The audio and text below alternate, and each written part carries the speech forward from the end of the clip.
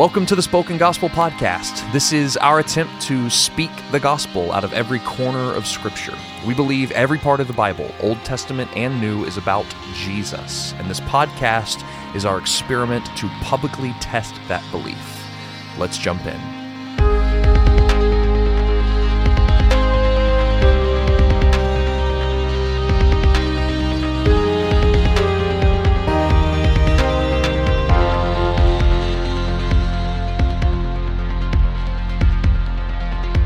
All right, well, welcome everyone to the Spoken Gospel Podcast. Welcome. We're glad you're joining us. Today is the episode. This is the episode? We talk about sex. Oh, yeah. You've been waiting for that for some time. Let's talk about sex, baby. I mean, you are a youth pastor. Let's talk about you and me. You and me. Let's talk about all the good things and the bad thing. That may be. That may be in the book of Leviticus. That may be in the book of Also Leviticus. in Pitch Perfect. Yeah. It's a great moment in Pitch Perfect. Oh, the first one, when the rap battle. When like under the bridge Under or the something. bridge, yes. Yeah, I remember that. It was very farcical. Very. Yeah. Were you going to say fartsicle? You were. I was not. You were. That's something that David Bowden says. That is not. No. That's not. Yeah, it is. So Leviticus 17, David. Yeah. Oh, sorry. Is the continuation of the book of Leviticus from Leviticus 16. Wow. That is insightful.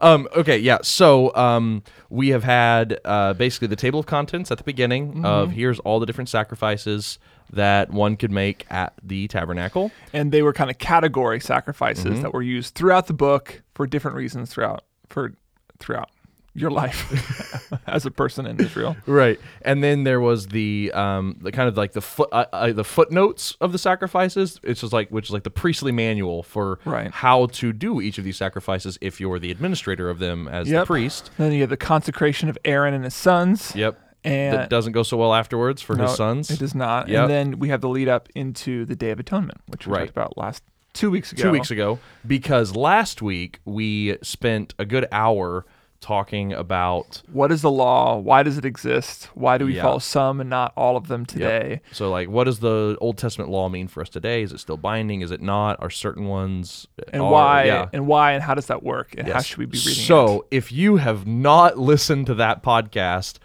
stop the recording right now, push pause, go back to the library. It will be really helpful, honestly. Yeah, seriously, and go listen to the episode we did on should we obey the Old Testament laws, because it's going to be way helpful, because we just don't have the time to lay that groundwork again today and walk through the text. So it's going to be super important that you kind of have that framework. It was helpful for me. I think it was good. So anyway, so now we get into some laws, and for the first time, we turn the page, and like, other than the first chapter, which has to do in chapter 17, which has to do with killing animals. Yeah. Once we get to 18, it's like the first time that we really have private morality and private religion talked about in Leviticus. So far, everything's been very public.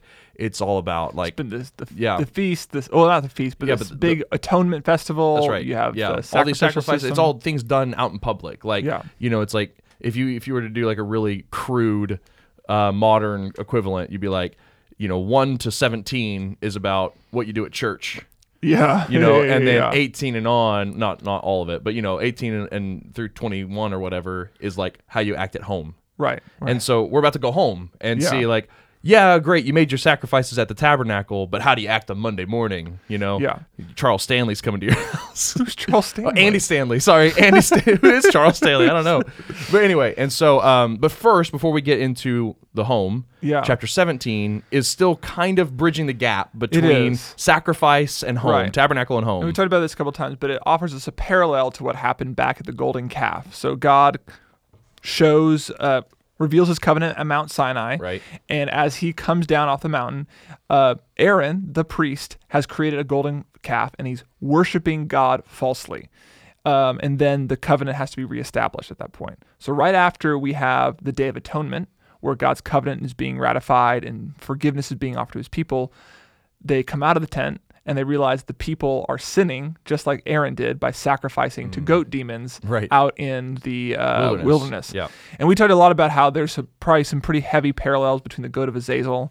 So all the sacrifices were supposed to take place at the tent of meeting, except for one, Right. where the goat of Zazel was led off into the wilderness. Yep. But apparently, a lot of the people started kind of trying to make the sacrifice a little bit easier on themselves. Instead of taking it to the tent of meeting, they would just go out into the wilderness themselves and sacrifice to the goat demons. Yep. Or to any other god. Any or other any god. other demon. Well, it's mentioned goat demons Right. here in Yep. 7. But anyway, yes. So that's the point. So I think what you're supposed to see is that even though God is being faithful to reveal his presence, even though God is faithful to be in covenant relationship with his people, even though he is forgiving his people, the people are still deciding to go their own way, and there needs to be laws that kind of correct them, and these are those laws. Yeah, and so the laws are basically that no domestic animals are to be killed anywhere except the tabernacle. Yeah. No sacrifices are to be made anywhere except the tabernacle. But you could hunt wild game outside of the tabernacle. Right, which is its own thing. So those are kind of the broad categories of what's in 17. Yes. Okay. And the only other thing that's important about 17 is a law against eating blood. That's the big one. That's the big one, is they take great pains to make sure that you know that you are not to eat any blood or to eat any animal that still has its blood in it. And it says this in verse 11, "For the life of the flesh is in the blood, and I have given it for you on the altar to make atonement for your souls, for it is the blood that makes atonement by the life." Right. And so we might zoom back for a second and go, why all these sacrifices? We talked about offerings for a long time. We answered this question way back at the introduction to the whole book of Leviticus in our first podcast on Leviticus. Right. But now we kind of get to the crux of the matter. Why all these animals? Why all this blood? and here is our answer, and it's twofold, right? First, it's blood is important and it's sacred. It's set apart because the life is in the blood. It's a symbol of life. Right. It's like you take the blood out of an animal and it stops living. So it's it's very clear that life is in the blood. And this also goes back to what is it? Genesis 9 or with after the flood. When Noah makes a sacrifice? No, well, I mean he does, but there's the prohibition against bloodshed. Right. Yeah. And he talks about blood, life and blood being connected. If being separated from God is a picture of death, coming back into God's presence is true life, and the way that you come back into God's presence of life, the presence of life, is by taking life onto yourself, and the blood of an animal is a symbol of that life. Right. And so the first reason why you're not supposed to eat blood, why it's separate, is because life of the body is in the blood. And then the second is what you read just now, is I have given blood to you on the altar to make atonement for your lives. And so you can kind of do like an if-then statement, like if A equals B, then and C equals A, then B equals C, that kind of thing. Okay. What's that called? Pythagoras' theorem? A squared plus B squared equals C squared? Oh my gosh. I think what you're looking for is a syllogism. Oh, right. Yeah. Not Pythagorean thing. A syllogism. Right. Like it's like if Ray Charles is blind and do you know this one? No. Okay. It's like God is love. Yeah. Love is blind. Ray Charles is blind. Therefore, Ray Charles is God.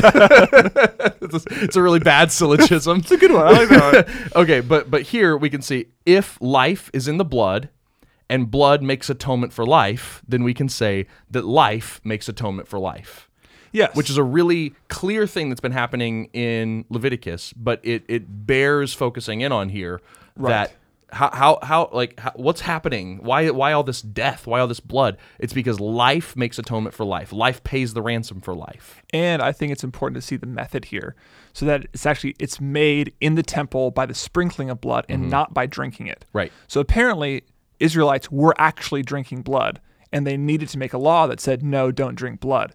And so as I was thinking about that, I think this is why it's significant, because I think the act of drinking blood makes it feel like there's an assumption that there's something magic about the blood, that if you drink it, you take the life onto itself. But that's never been the purpose of blood. Right. The blood is a symbol for life, and you are supposed to trust that when it's sprinkled in the temple, that is enough to cover your sins. Right. It's not like Voldemort and unicorns.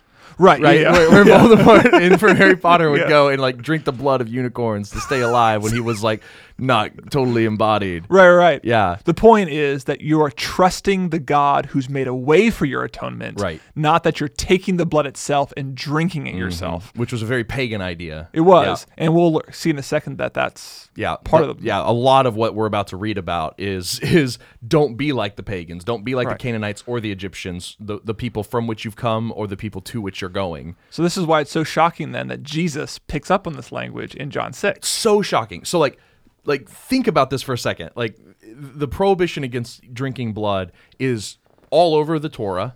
It's continued into the history books. The prophets talk about it. And then even in Acts, it is one of the only things in the law at the Jerusalem Council in Acts 15 that is continued to be put on the church by the Jerusalem Council. Right. Is like, don't eat anything strangled. Why? Because the blood's still in it. Yeah. Right? And so, and yet Jesus comes on the scene in John 6 and says, drink my blood. Yes. No, you can't do that. It's like, no wonder, after he says it, people just leave. Right.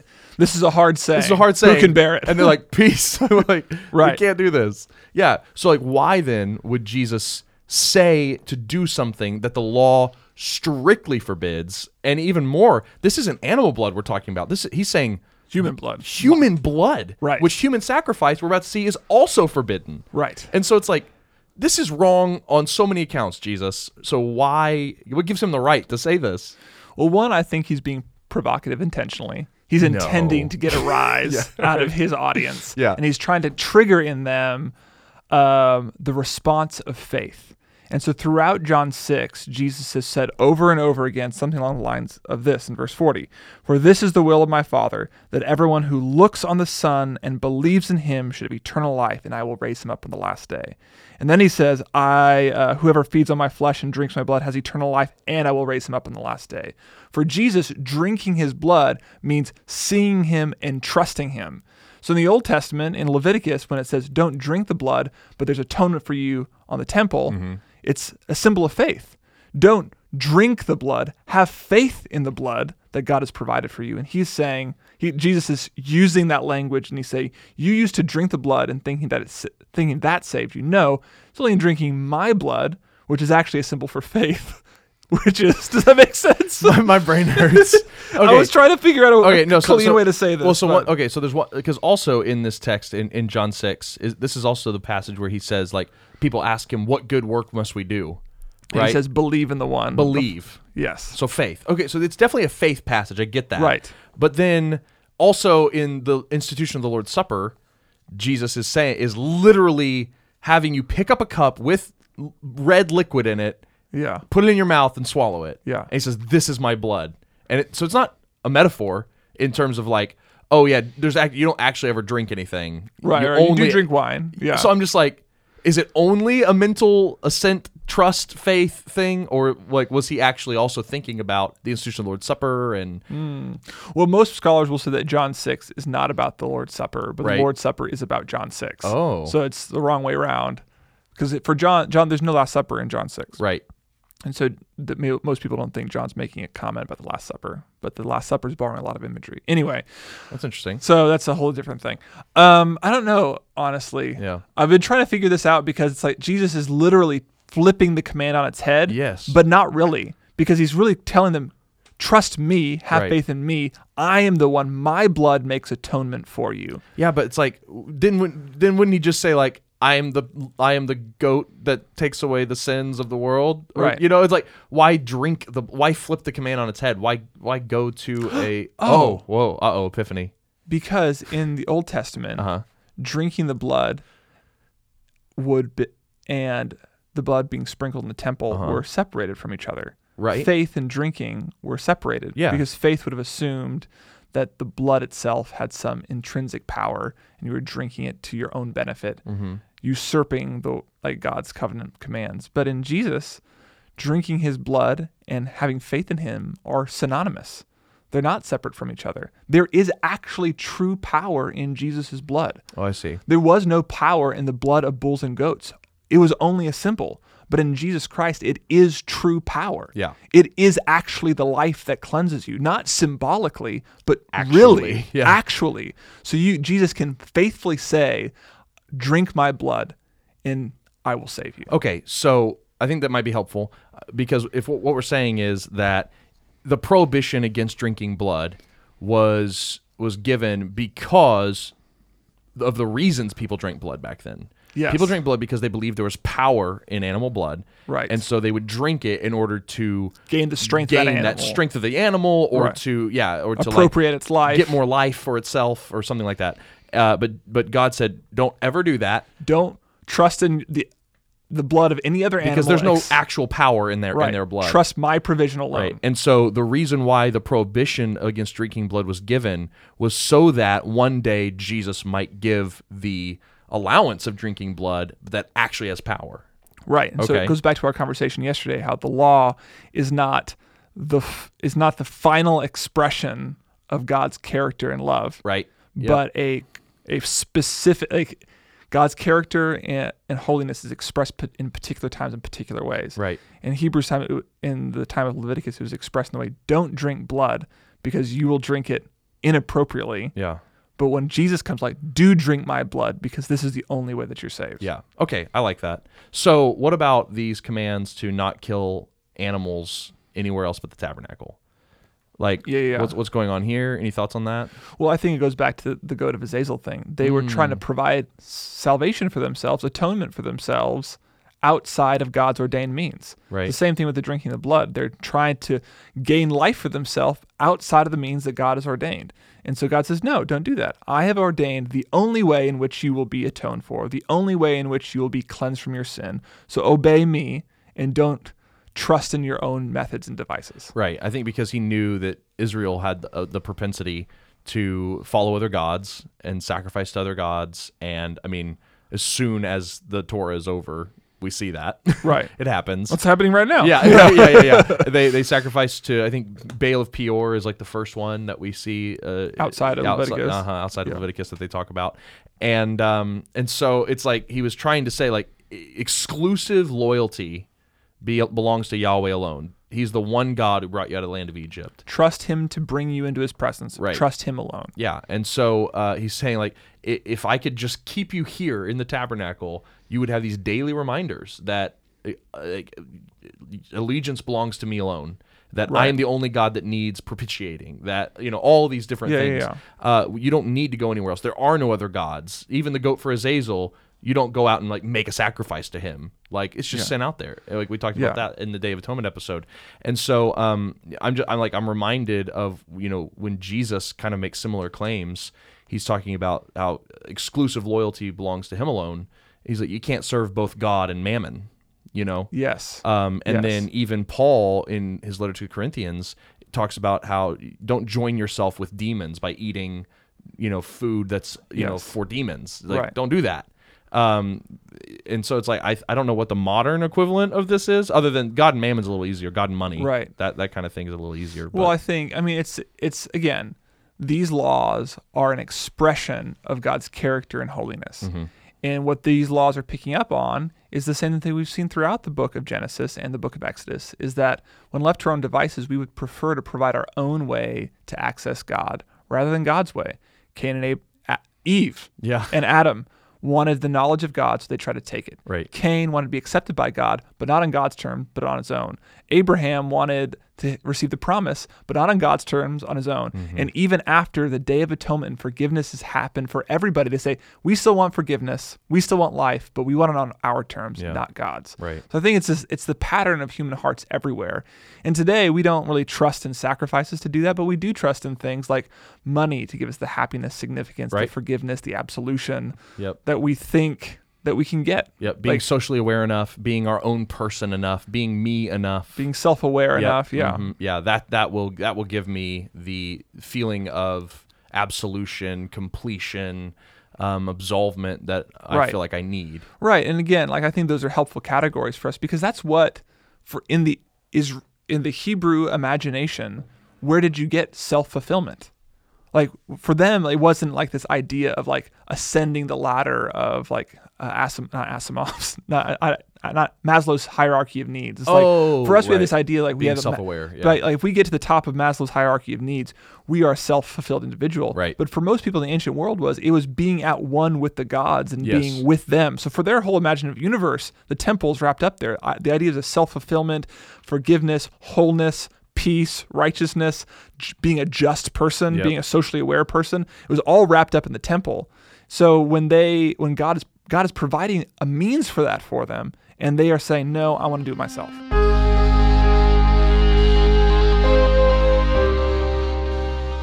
Okay, so now we come home.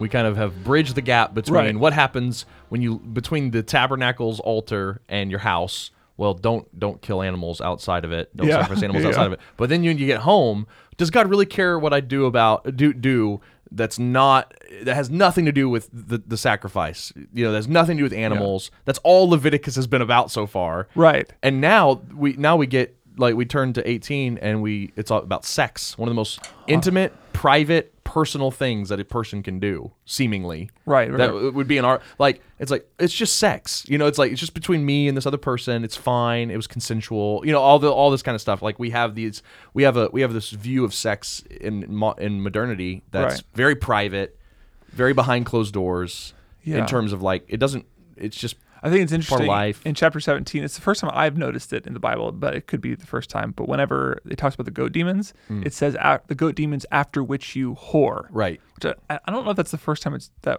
like idolatry and worshiping other idols is described as whoredom. It might be one of the first times. And so one of the things that we need to understand is that throughout the Bible, that being unfaithful to the covenant is always described as marital infidelity. Right. Adultery. As adultery. Right. As whoredom. So because these laws are an expression of God's holiness and his character and his relationship with us, if we break our husband father's rules, I mean, it's not a rule when you say don't sleep with somebody else. You know what I mean? Like when you're married, it is a rule, right? But not that kind of rule. Yeah, not that kind of rule. It's like not that kind of rule. Yeah. So these are an expression of God's covenant love. It may seem like a weird jump to go from don't kill animals to don't sleep with your sister, but it's actually talking about the same thing. It's talking about covenant faithfulness. Will you be faithful to your relationship between your God and husband, Yahweh, and offer sacrifices to him alone at his house alone? Or will you run after and whore after other gods? Right. Same thing happens when we turn into these rules on sexual purity is will you remain faithful to the covenant that you make to your husband or wife?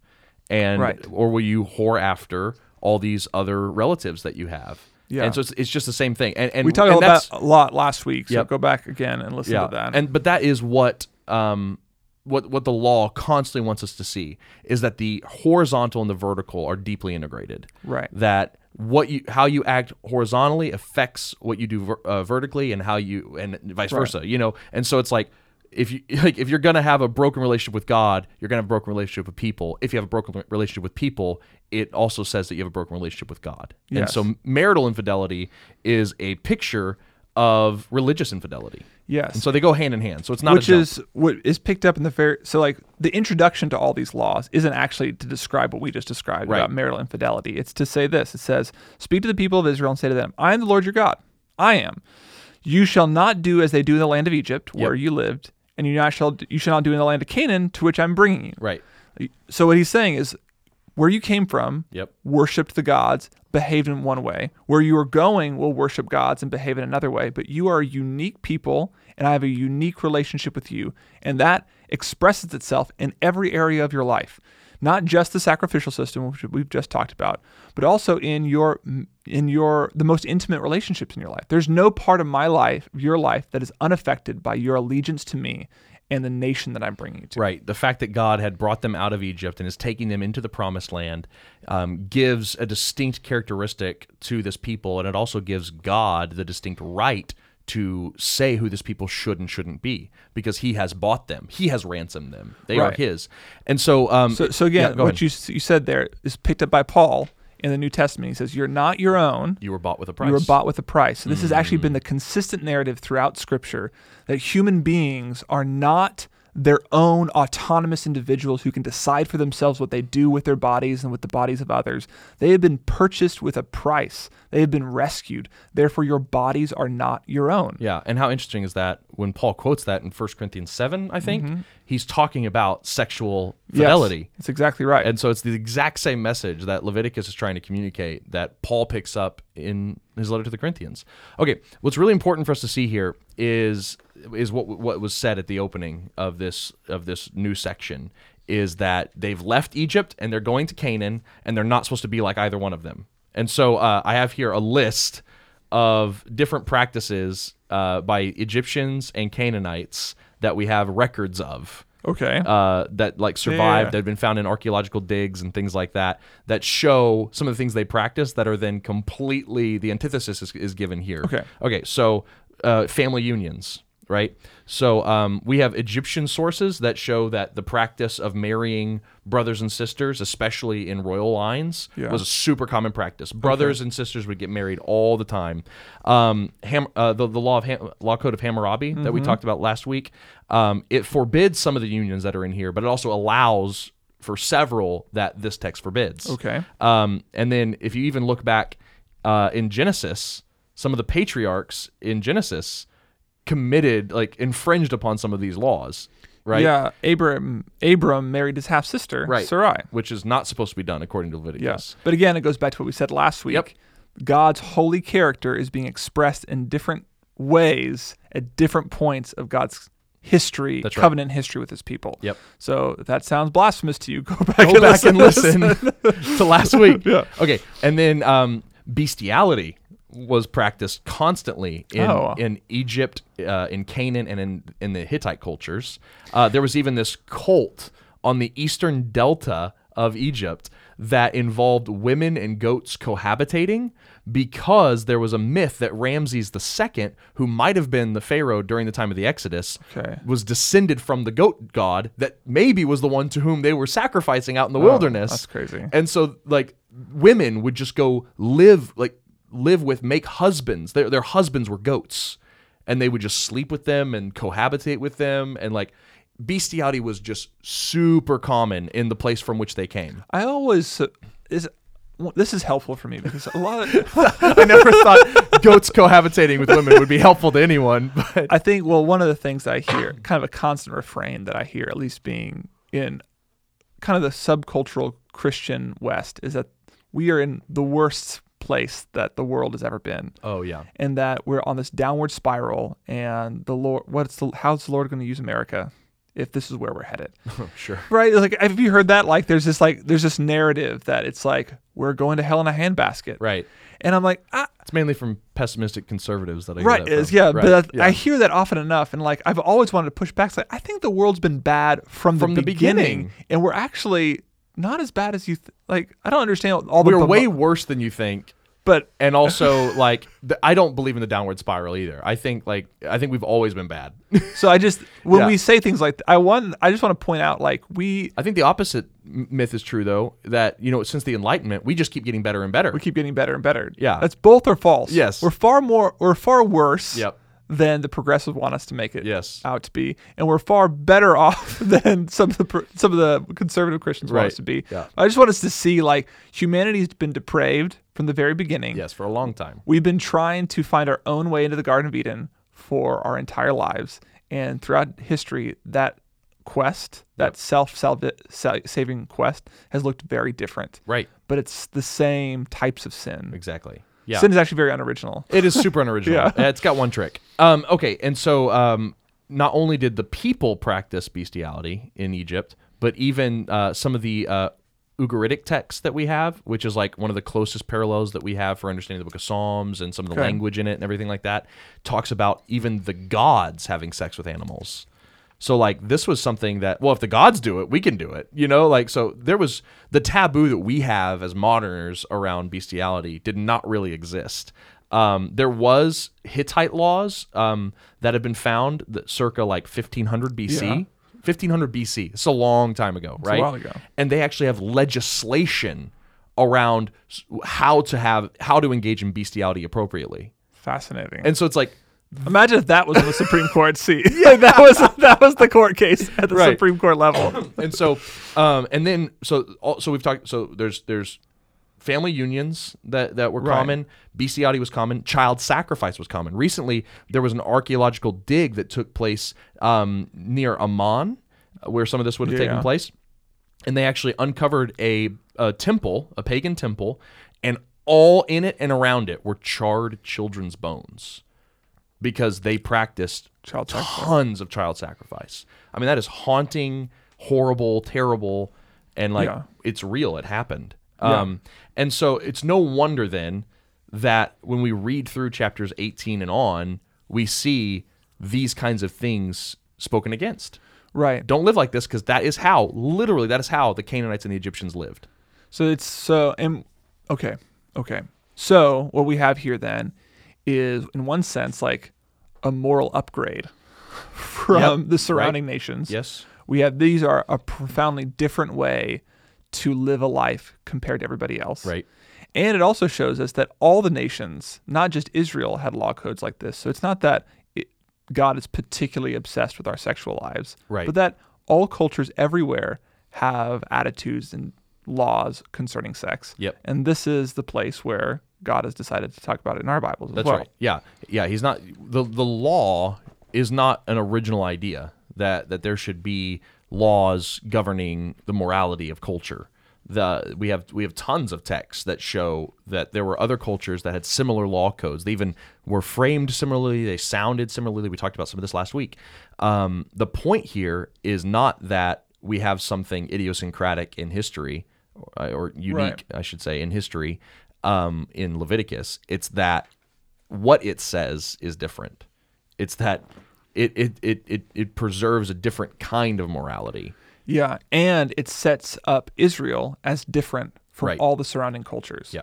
So one of the things that we should be thinking about as well, even as modern readers of the law, is that the Christian sexual ethics after Christ should look different than the surrounding cultures.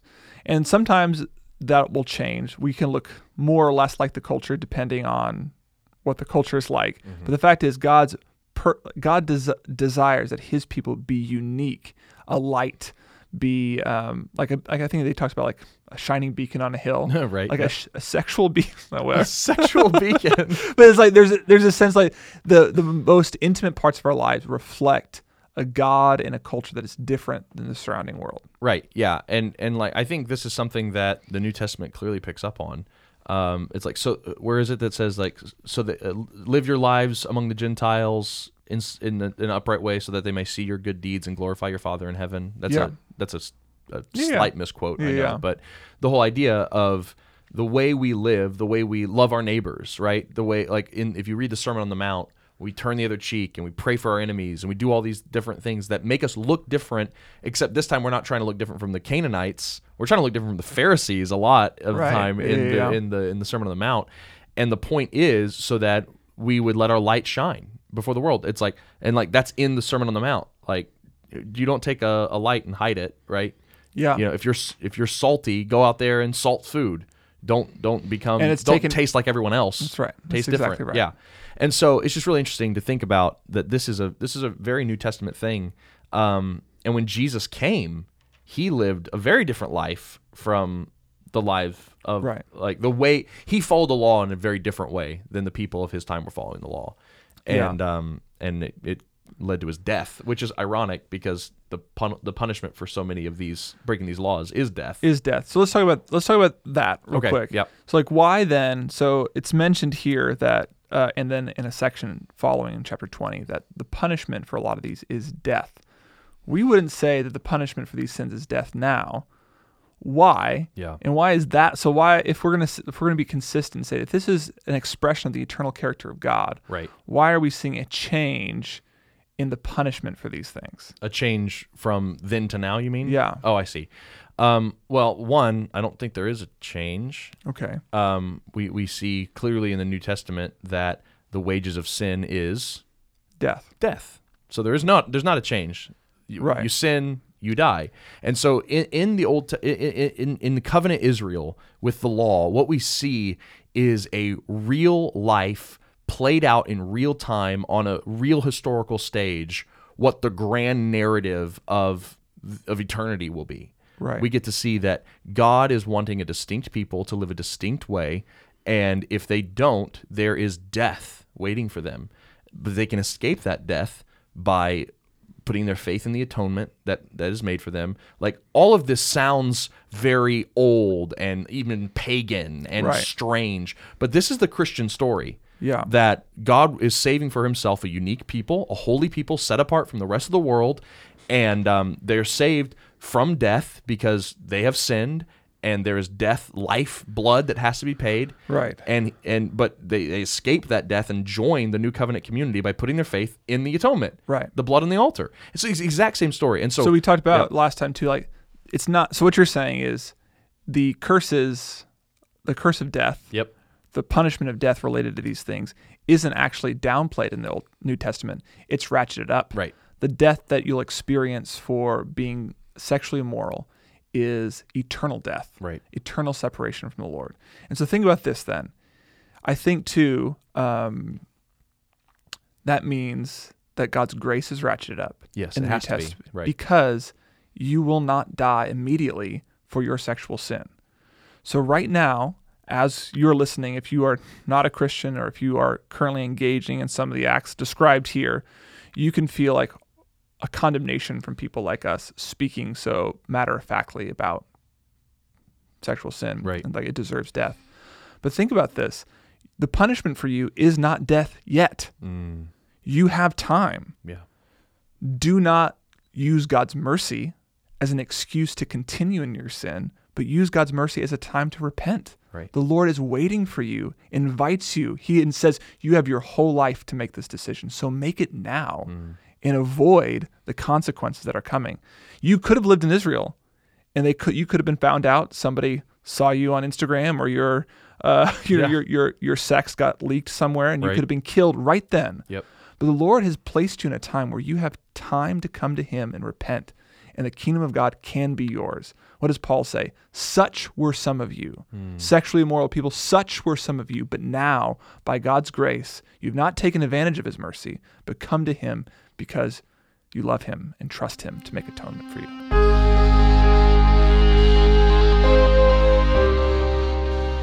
Okay, chapter 19 is... Hold on. What? I'm so sorry. Before you get into this, I just quick note about the sexual laws from the last chapter. One of the reasons why, what's it called? I already forgot. When you have sex with someone in your family.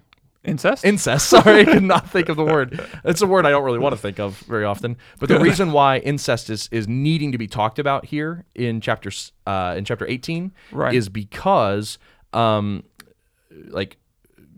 only getting married to your relatives, in a sense, is assumed in this culture because this is God's chosen people, and you're only supposed to marry other Israelites. You're not supposed to marry Canaanites. You're supposed to marry Israelites. And then in Deuteronomy, that limits the dating pool. It does. And then in Deuteronomy, it's even told that, if you can, try to stay married in your own tribe. Right. Out of the 12 tribes, only marry your own tribe. So it's like, okay, so where's the line? How close can my relative be? And Leviticus shows us, because God is preserving a people. So another cultural moment. Right. Okay, I just thought, That's anyway. helpful. Okay, chapter 19. Chapter 19. In my Bible, it's labeled "The Lord is Holy." In David's Bible, it's... no, it's not my Bible. It was the commentary I read. The commentary is like... How to be neighborly. How to be neighborly. And what's funny about this is... It's both. It's both. Because it's set up in sections of 21... Sections of 21? 21 laws. There's 21 laws. There's 21 laws per section. And in that 21 laws, we're told that that God is the Lord 7 times. Okay. And there are 3 laws for each time the Lord says, I am the Lord. Okay. So it says, I am the Lord. 3 laws. 3 laws. I am the Lord. 3 laws. I am the Lord. 3 and more it does laws. It 7 times. It says it 7 times. So okay, so that's how you get 21 laws. That's how you get 7 21. times 3, 21. Yeah, and it does that twice in chapter 19. Okay, so is that just like cool literature thing, or what's the point? The point is that the whole law can be summed up in this: love the Lord your God with all your heart, soul, mind, and strength. I am the Lord. And love your neighbor as yourself. Do this to your neighbor. Right. So it's kind of like an encapsulation of the entire law. And it also points to us to the fact that these are expressions of God's character. I am the Lord. that means your relationship with other people should look like this. I am the Lord, therefore don't lie. I am the Lord and I am truthful, therefore, like I Right. just use that example. Okay, so like, because constantly in It also goes back to the creation. It also like there's also sevens. Like it's a thing. it's a thing. It's a thing in the Bible. If you don't know about it, seven's like a thing. Seven's like a thing. World was made in 7 days. There's rest every 7 years. You're supposed to. So does to like living celebrate this way, following Day of these Atonement was rules, on the 7th month. does following these rules then mean like you are living in the correct order of creation? Like that God has ordered the world in a certain way, and obeying these laws is the way that you live within that order. Yes, this is Okay, like it's that's a cool. picture of what new creation looks like. Oh, yeah. It's like okay. if you were to live in new creation, it would be these laws played out perfectly. There would not be any lying. People would respect their parents. There would be regular patterns of rest. You would be able, it's like there's like gleaning laws. So like the most dispossessed and the least able are able to reap and eat by their efforts. Like everyone's able to participate in this new creation. Okay, so I want to dive into something because it's said here in our passage in Leviticus, and then Peter picks it up in 1 Peter, is this whole idea to like be holy because I am holy. Yes. Right? Like I want you to be holy because Jesus said it in the Sermon on the Mount, be perfect because your heavenly Father is perfect. And so like why this is not really how I think about morality, especially growing up. I think about it more this way now, but I had to be trained to think about it this way. I think my default position in morality is either maybe like do these things because they're the right things, or do these things because God said so, or do these things or else you'll get punished. Yeah. But what the reason why, the motive for doing these things because in Leviticus is who God is because you can be like God. Yes. And like that kind of breaks me a little bit. Yeah, this is who God is. Yeah. If you want to be like God, do what he says. Right. That's like, and the goal here isn't to be a good, virtuous citizen and it's for its own sake. Right. It's to be a good citizen of the Lord. Yeah. It's to look like him in the world. Which is like, that was the original temptation of the garden, right? Like if you eat this tree and you know good and evil, I mean, that's what the law is doing. It's helping us understand what good and evil is. If you eat this tree, you'll know good and evil, and then you'll be like God. Right. And God says, no, you can be like God my way or no way. Right. And that's the whole tension of the entire Bible. Like we want to be like God on our own terms. Yeah. We want to be autonomous, powerful, self-realized individuals by ourselves. We want to be gods on our own terms. But the Lord comes in the law, in the Torah, in the entire Bible, and says, no, the way that you become like God is this way. Okay, so I can't help but just want to run to a gospel truth. Okay. Because as soon as I start thinking about this, I start getting depressed. Because you're a liar. Yes! You're a stealer. Exactly. You're an idle man. Yeah, I'm an idle man. I'm an idle man. You're an idle man. Yeah, I didn't build a parapet on my roof. I never go on my roof, but I could easily fall off of it. No, but anyway, the reason why I get You depressed, don't respect the deaf. I definitely. Wait, I feel like I do. That's 1914. But anyway, like I'm just like I can't be perfect as Jesus is perfect. Like when I read the Sermon on the Mount, it's like I don't really love my enemies well. Right. So is he going to say, I never knew you, get away from me? Like at the end of the Sermon on the Mount, I'm not holy as God is holy. I'm not perfect as Jesus was perfect. I don't obey the law the right way. If obeying the law is how I become like God, I'm never going to be like God. Yeah. And so I just can't help but just want to run to a gospel truth. Well, and it's here for us. It's already here for us. The gospel truth is here in Leviticus. Okay, for us. read it to me. I need it. You should have just balances, just weights. You should be a just person. Yeah. Because I am the Lord your God, who already brought you out of the land of Egypt. So these are not commands for people trying to be saved. Right. These are commands for people that God has already chosen to be like him, who's given the ability to be like him. Well, Israel, we'll find out, was not given that ability. That's right. Deuteronomy, they still had hard hearts. Deuteronomy will pick up on the fact that they actually did not have a new heart to do these laws. Right. But we do. Yes. The good news is that we have already been saved just like Israel was. And the better news is that we have a heart that's able to obey God's commands. Right. Well, and I just can't. And I think even more, it's like you read like Ephesians 1 and some other places where it's like, we've been made holy. Be holy as I am holy. Right. Done. You Why, did it. Like, why do I need to do more? Yeah. I did it. Like because Jesus did it for me. He made me spotless and blameless and holy. Like, he actually did that through his death and resurrection, through his Holy Spirit coming and making me his tabernacle. It's like the Holy of Holies. Right. It's So called is the your Holy of question, Holies. if God's made me holy, why do I need to pursue more holiness? No, that's not my question at all. I didn't have a question. I just needed gospel truth to Right. come and be like, I can't uphold all this law. Like, Right. One One of the things that the law does is show us that our we inability. our inability. And so what do we need? We need to hear the truth that God has made us holy. Right. And then we get to switch and say, okay, what's the other purpose of the law?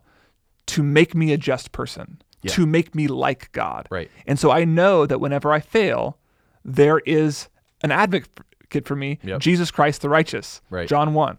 Like, that's what it happens. Like, we can feel free to fail as Christians because we know that our salvation and our holiness has actually been purchased by God for us. Right. But that truth, like I think what you're trying to say is that truth moves us and compels us to live differently, to be the light on the hill, to be the salt of the earth, to love our enemies, right? Yeah. Because like just as Israel was saved from Egypt, and that was the basis of God's commands for them to live differently, we've been saved by an even greater grace in Jesus Christ. Like Christians actually read the law differently than Old Testament Jewish people did, because whenever a Jewish person would read the law, the only thing they could get out of it was essentially condemnation. They could only ever feel condemned by it and always feel the weight of failing under it. Is that true? I mean, I think about Psalm 119. Yes. And I'm like, your law is beautiful. It's better. It's true. more to be desired than gold. It's sweeter than honey. And it's like, I feel like that might be a caricature of Old Testament Jews. It might be, and I don't mean that pejoratively. What I mean is that the law doesn't have the ability to save, and it doesn't have the ability to create in it the heart to be able to consistently do the right thing. Does that make sense? Maybe I'm wrong. I don't know. I just think that might not be. It might be begging the question. That might not be what we're trying to get at here. It's not that salvation was ineffective, but like I think what was supposed to happen was you were supposed to look at the law, realize that you had broken it, right? And then you read the Psalms and you see David repenting and saying like, "Oh, I've broken your law. I've not kept it, but I love it. So therefore, don't remember my sins. Forgive me, right? Don't let your spirit depart from me." He prays all these things in the Psalms. And I think that's what Paul picks up on when he explains what the law was. It was our tutor, it was our guide, and it made us long for some kind of salvation outside of ourselves. And so I don't think it was necessarily like just a vehicle for condemnation. It was a vehicle for grace. And it was supposed to be this thing that said, I can't uphold it, but I want to. It's so good, and I want to obey it. I fall short, so I don't give up on obeying the law, and I don't give up on grace and just go full legalistic. The true, like, pure version of the law was supposed to be this thing that said, like, you can't do this, but I still am gracious to you. Right, and that's good because the Old Testament Jews will be in heaven. Yes. Those who trusted in God to save them will be in heaven. Yeah, let's talk about this. Yeah. Okay, so because one of my... I'm going to go weird for a second. So you like 30 Rock too. Yeah. Yeah. So one of my favorite parts of 30 Rock is Kenneth Parcell. TV show that most people don't know about. Yeah. But continue. It was on NBC, and there's this goofy guy named Kenneth Parcell in it, and he's an NBC page, and he plays this like backwoods redneck who is overly convicted about his religious Christian beliefs. Which is like cultish. Yeah. It's like he's like a part of like a deep Christian cult, and he sings this song randomly, and it's like, "Oh, everyone who lived before Jesus is in hell. They went straight to hell," and then he gets cut off. But it's like that's what like I've actually heard non-Christians like be like, "So everyone before Jesus is just in hell?" It's like, no. In fact, like the New Testament talks about this, and so what we're saying is like Old Testament Jews who put their faith in the sacrificial system, who understood that they couldn't fulfill the law, and they cried out for grace, who was longing for the Messiah to come back and be the promised seed of Eve, to do everything that it promised it would do, like they were saved the exact same way we're saved. Right? They looked forward to a future Messiah that they did not know about. We look backwards to a Messiah that we do know about who has come. And by both of us reaching backwards or forwards, placing our faith on Jesus, we're saved. Not because we uphold the law a certain way, but because we put our faith in Jesus. And so we're all saved by faith. because of grace. Yes. Like that's the whole way it works. Yes. And so like the sacrificial system here in Leviticus was supposed to make them realize that they needed salvation, that they needed atonement, and them putting their faith in this atonement, not in sacrificing to goat demons or anything like that, but saying Yahweh will save me, like through his mercy. Yeah. And like putting their faith in that, that's how they were saved, not by upholding these laws. So that's good. Okay. We've gospel truthed it. Got it. We've got, so like, how do we read the laws well? Yeah. So when it says, keep the Sabbath, don't offer offerings, be just, be righteous, respect the deaf, respect the blind, respect God, be fair. Like, how do we read those well as Christians, knowing all that? Right. What should our response be to these commands? Yeah. I think we talked a little bit about this last week, and we talked about it when we did the 10 Commandments in Exodus 20. Mm-hmm. But each command of God shows us something about God. Right. And so we should be asking the question, who is God based on these commands? Well, let's pause right there. Sure. Before we get there, why don't we just say, just do it? Just obey them. Just obey them. These are good laws. Right. It's good to respect people. Right. It's good to respect the Lord. It's good to be just. Right. Why shouldn't our first thing we say, like, do it? I think because when we read the New Testament, we see that now I'm allowed to drink Jesus' blood. Okay. Right? Yeah. And now don't call anything that I've made unclean. I can eat pigs. So what you're saying is that for us to truly receive the wisdom the Torah has for us, and that's one thing we haven't talked about. This is wisdom. This is wisdom literature. Wisdom literature. Meditative wisdom literature. So when David in Psalm 1 says, the words of your Lord are life to me, he's talking about these laws in Leviticus. Yep. And so more than likely what you're saying he did, and what we should do as Christians, is when you see a law, we should be like, okay, I want to obey that law. Yep. And I want to obey it so well that I'm not just going to obey it. Right. I'm going to think about the God who commanded it and then obey it from my heart. Right. That's what you're saying. Yeah. It's not just a rule book that you have to follow, and if you follow them well, then you're a good Christian, or a good Jew for that matter. Yeah. It's like really what God is wanting you to do is reflect on who he is and what his intention is for the world and what he's making through us as his new covenant people. Like he wants us to see a glimpse of new creation. Like that's why this is all built in this literary style. Right. It's because this isn't law, this is theology that's happening. Like God is not trying to tell us necessarily exactly how to live. He's trying to tell us who he is. And then based on who he is, we find out who we are supposed to be. Yeah. Which is why you have this constant back and forth. I am the Lord your God. Love me. Now act this way. I am the Lord your God. Love me. Act this way.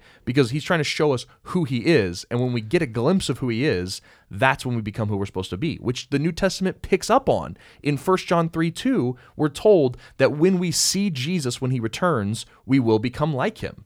And so like that's the whole story of the Bible is look at God and you'll become like him. So in a lot of ways, what you're saying too is that the law is the minimum standard for holiness. So when it says here, so like, right, it's like not lying is good. Yes, right. Do not lie. Right. Don't do that. But be a truth teller. Yes. Be like God. Be consistent in everything that you say. And I was even looking at 19:13, like be swift to pay your employees. Oh, right. Like, it's like, okay, that's the minimum standard for the care of your employees. Right. But I worked at Starbucks for a long time. And I thought they so well embodied what it means to be, like, they're not a Christian corporation, No. but I thought they did such a good job of embodying this text by paying health insurance benefits for part-time people, being generous with their compensation packages, making sure that we had vacation days, giving us free pounds of coffee. They did this command better than a lot of Christians do. Yeah, right. Because, and then they're not doing this, but what we should be doing as Christians when we see something like that, if you're a Christian business owner, is say, okay, how can I embody not just the command, Right. but the God who cares about employees? Right. And this is important because not only because we're not just trying to obey a command, we're trying to be like God. Right. That's a big part of it. The other part is that's actually the bigger part of it. I should say Right. the smaller part of it is what we talked about last week, which is these are not all the things that God wants people to do. Right. The Old Testament law, or the whole Bible for that matter, is not an exhaustive list of rules that God wants us to follow. There are things Which is that why God wants of us that just aren't recorded. This is why it's structured in sevens. That's right. Sets of 7. Why? Because to give you a picture, a snapshot, It's a snapshot. Yeah. of the new creation, Right. not the fullness of it. Yeah. Yeah, exactly. And so like we have to know that if he says don't lie, he also means be a truth teller. Like there are so many implications Right. around not being a liar. And then we're Don't fudge the truth. Don't stretch the truth. yeah. Don't Yeah. exaggerate your stories. Right. Tell them the real size of the fish that you caught. Like, like. Yes. Yeah. So I think it's great. I mean, how do you, if someone's listening to this podcast first, and then they're like, okay, fine, I'll give Leviticus 17 and on a go, Right. and I'll try to read me some law code. Yeah. What would you hope that they would be thinking while they're reading it, and what do you hope that they would like feel when they walk away from it? I would hope. Here's the hope that something that I might never do, but I probably should. Okay. And I think it would be really beneficial. If this is wisdom literature, if this is a distillation and an application of the character of God for a particular people at a particular time, it has something to tell us about God. So we talked about this off the air last time, but I would love it if people did what David did, or all the kings were commanded to do in Deuteronomy, Oh, right, yep. and to keep their own copy of the law. And what that meant was they literally wrote it out by hand. But I can also imagine that while they were doing that, they were meditating on each law, thinking about the type of God who would command such a thing, and then thinking about the other things that might mean. So what we just Right. did, Yep. not lying means being a truth teller. What would it mean to be like a truth-telling God? If God would make me as truthful as I could possibly be, how would that change my life? Right. What would I be like? How would my interactions be different? How much more candid would I be? Yeah. I mean, like, is me putting on a fake smile a lie? Right. Yeah. And maybe it's not. Right. But But meditate on it. But meditate on it. Yeah. Think about it. So if I was going to tell somebody to spend time in the law, I was like, okay, don't read it all. Oh, right. Read one. Yeah. And then spend 10 minutes, 5 minutes. Meditating on it. Meditating on Yeah. it. And then let that be enough for the day. Yeah. Because it's a long book. Yeah. And if you get discouraged, I would say, like, go just throw your finger down anywhere in Psalm 119 and be like, because every single verse talks about the law and how Yeah. David loves the law. And so, like, just like, if you get discouraged, like, the law is beautiful. Like, it is more to be desired than a bank account full of money. Like, Yeah. reading one law and meditating on it and getting to see the character of God and who he wants to make you to be is better than a steak dinner. Yeah. Like, I don't know if I believe that yet, Right. but I want to. Like, I Yeah. want to desire the law like David did. And so, like, I would say, yeah, like, learn to love the law. And like, it's not in your Bible to be a stumbling block. So let's do that right Like, now. Let's do okay. it for our listeners. How Sure. much time do we have left? 5 minutes? Yeah, like about 5 minutes. Yeah. So let's not go to child sacrifices. Okay. Nobody wants to do that. We'll do that next week. Okay. We'll do that Great. next week. Let's just take a law. I'm going to put my finger. Oh, okay. You're gonna do I'm what we gonna just do it. said I'm for gonna do what we 119. just said. Okay. What do we got? You shall not eat any flesh with blood in it. We've already done that one. Oh, we did it. Done. Do it again. Okay. You shall not hate your brother in your heart, but you shall reason frankly with your neighbor, lest you incur sin because of him. So reason Okay. frankly with your neighbor and not hate your brother in his heart. I think brother is neighbor. Neighbor and Yep. brother Mhm. are synonymous. So Yep. don't hate your neighbor and reason frankly with him. Okay. Which are two. This was a really interesting one because it actually goes beyond mere like obedience. Yep. It's actually a disposition towards him Right. Yeah. Love your brother in your heart. and reason Yeah. with him well. So, because it actually says, don't hate your brother in your heart, right? yeah, don't hate your brother. Right. Which Jesus picks up on this. He does. He says, like, it says don't murder, but I say don't even hate your brother in your heart. like He's quoting here. He's quoting here. Yeah. And so, I mean, if I was to think about, I'm like, man, I'm just gonna think about my actual neighbors. Right. Right. And I'm like, I don't hate my neighbors. Like, but I don't really know my neighbors very well. Yeah. How about the opposite? Do you love your neighbors? Yeah. I don't think I definitely don't love, if I do, I'm the worst person that you'd want to have love you. I'm the guy who loves you by never talking to you. Talking to you. Yeah. And so I'm like, okay, I don't really love my neighbors. I definitely don't love my neighbors. Does that mean I hate them? I don't actively hate them, but I mean, think if they're lost and I'm not giving them Jesus or inviting them into my home. I think there's one sense like everybody's your neighbor and you could always be Definitely. increasing your Yeah, circle yeah. of neighbors. But Right. think about people that you actually interact with in a given day. Okay. What does it mean to not resent people that you Yeah. actually interact with? And I Right. think that's Because I think what he's talking about here is probably like you've got a conflict with someone, right. like reason with them, don't just hate them. Yeah, because I can think about all sorts of conflicts at work where it's been like, Yep.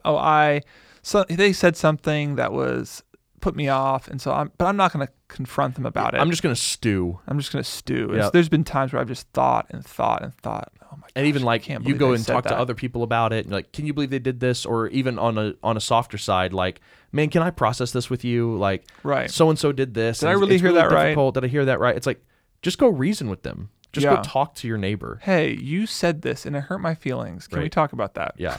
And like, let's think about what this tells us about who God is, right? Because let's Yeah. not just jump straight to application. We really Right. need to Yeah, start we with, missed this. we We, did. missed, we missed our own step. See, we mess it up. But again, this Yeah. is all part of the process. It is. Yeah, yeah. And so, like, what does it say about God? I mean, the cool thing is, like, God has, one, decided not to hate us in his heart. Like, even though we stirred up his wrath over and over and over. And his is good wrath. Like, it's always correct. He's right to be angry. And you I know, think like, you there's could even that say, like, be his- angry and don't sin, I think Yeah. is that in this Oh, passage? Jesus says it. Jesus said, but I think it's also, like, anyway. Well, I was think even thinking, like, God has an honest opinion about our sin, yeah, and he doesn't hide it from us. that's right. Like, you know what I mean? It's like he doesn't soft pedal the fact that he doesn't like our sin. Yeah. And like yeah. he's very, He has reasoned frankly with he's us. he's reasoned very frankly with us. And he's like, the wages of sin is death. Oh, But he's also said, but I'm not going to hold it against you. I've given you, I have loved you so much that I'm not just going to harbor it in my heart, nor am I going to just come out and just lash out against you. Instead, I am going to take the punishment of sin upon myself. I'm going to be a really good And neighbor. now he's just going to be a really good neighbor. He becomes a good neighbor. Yeah, because he moves into the neighborhood. He becomes our brother. Yeah. Because of Jesus' death, we have a brother in Yeah. Jesus. So I was thinking about, like, man, God's love for us and God's love and his frank reasoning with us actually led him to become our brother. Mm-hmm. So like we are supposed to reason frankly with our brothers, Right. but that's because God became our brother Right. after reasoning frankly with us. Your sin means death, Right. and said the only way that I can do that is by loving you even to the point of death. Yeah. Death on a cross. And then I also started thinking about him reasoning frankly with us, and I started thinking about all the prophets. Oh yeah, And like, including this, like he is talking to his people, reasoning with them, trying to set up a system in which they could function in a healthy relationship. Let me give you a living parable by marrying this adulterous woman. Hosea, yeah, right? it's like, let Yep. me just like every possible way that I Yeah. can communicate to you. He tried The and tried and consequences of your tried and actions. tried to reason with us, frankly. Think about constantly in the prophets, what is the opening line of God's calls to repentance? Come, let us reason together. Isaiah 1. Oh, Let us reason together. God is trying to be a reasonable brother. He's like, come, let's reason together. Your sins are like scarlet, but they could be as white as snow. Just repent. And he's like, let's just be neighborly. or when Paul goes into all the unreached cities, Yep. he says, I went into the hall of Tyrannus and reasoned with daily. them. Yeah, I went in, I opened scripture, and I tried to reason with them. Always be willing to give a reason for your faith. Right. That's cool. Oh. See, you could just keep unpacking it is Right. the point. And like it becomes more beautiful to you the more you do it. And I love it. It's so cool. So if we're going to commend something to you, find a friend. Yep. You don't need a podcast mic in front of you, but do this Right. with each of the laws. Yeah. Slowly, do one at a time. Yeah, it's a lot of fun. And so anyway, well, there's some laws in Leviticus. There you go. There you go. It was good. I think this is helping me love Leviticus more. Love It's helping law me literature understand more. why David could gush. Could gush in Psalm 119. Because maybe that's the reason. Maybe I don't just need to be like, man, I really wish I loved my law more. I just need to like practice loving it. Yeah. Yeah. And we actually have a really good example of this. Yeah, a friend of ours, friend of the show, named Brady E. Brady E. From wa- Oklahoma City. From Oklahoma City, was meditating on the story of Judah and Tamar Right. in the book of Genesis. So if you remember, David, Yeah. I think this was our first Joseph podcast we did, and we talked about the story of Judah and Tamar. God hated Judah's first two sons so much, they were so sinful that they just dropped dead, Yeah. which left Tamar completely widowed. And but also the one who was supposed to bear the promised seed. right. So we're like, oh no, what's going to happen to the promised seed? Well, there was a younger son of Judah that he was supposed to give to Tamar, but he didn't. So Judah was unfaithful. So Tamar tricks Judah into sleeping with her by posing as a cult prostitute, and she gets pregnant. And because she was pregnant and didn't have Out a of husband, wedlock, she was going to get burned at she the was going to stake. get burned at the stake. And she appeals by holding up some of Judah's personal artifacts and saying, he's the husband. And Judah's like, no, it's true. I totally did have sex with her. And he's she's more righteous than I am because she was willing to do whatever it took to preserve It's a crazy the story. line. It's a crazy story. You can go back and listen to it. And so anyway, Brady was meditating on it and had this amazing gospel turn. And so he left me a voicemail. And so we're going to share it with you. And if you want to do the same thing, please do so. We want to see how everybody's seeing Jesus in all of Scripture. You can film yourself. You can give us a voice recording. You can write in. You can send it to info@spokengospel.com. And we'd love to feature it on the air. So anyway, here's our friend Brady talking about how he saw Jesus in the story of Judah and Tamar. As you guys were talking about it, I realized that's basically, it's a broken pre-telling, if you will, of the gospel, in that Tamar is literally a prostitute bride, which is us, and she is the only thing, she's standing there broken and going to be burned at the stake because she was unfaithful to the son that the father would not give her. Judah ends up saying, she's more righteous than I, and because he's an imperfect father who did not give his son to the prostitute bride to save her, basically to metaphorically let her live forever through her offspring. So she's the unfaithful prostitute bride who is going to be cut off because the son did not come. The father did not give the son to her to save her from being cut off. And then she stands judged and is guilty and ends up having to point out to the father, "You should have given me your son. That's what would have saved me." And so it's this broken version of the gospel, whereas it's fulfilled through God the Father and Jesus the Son, when we, the prostitute bride, not only are unfaithful, but are enemies of God the Father and of Jesus the Son, and yet the Father still gives the Son to the prostitute bride to save her and let her live forever.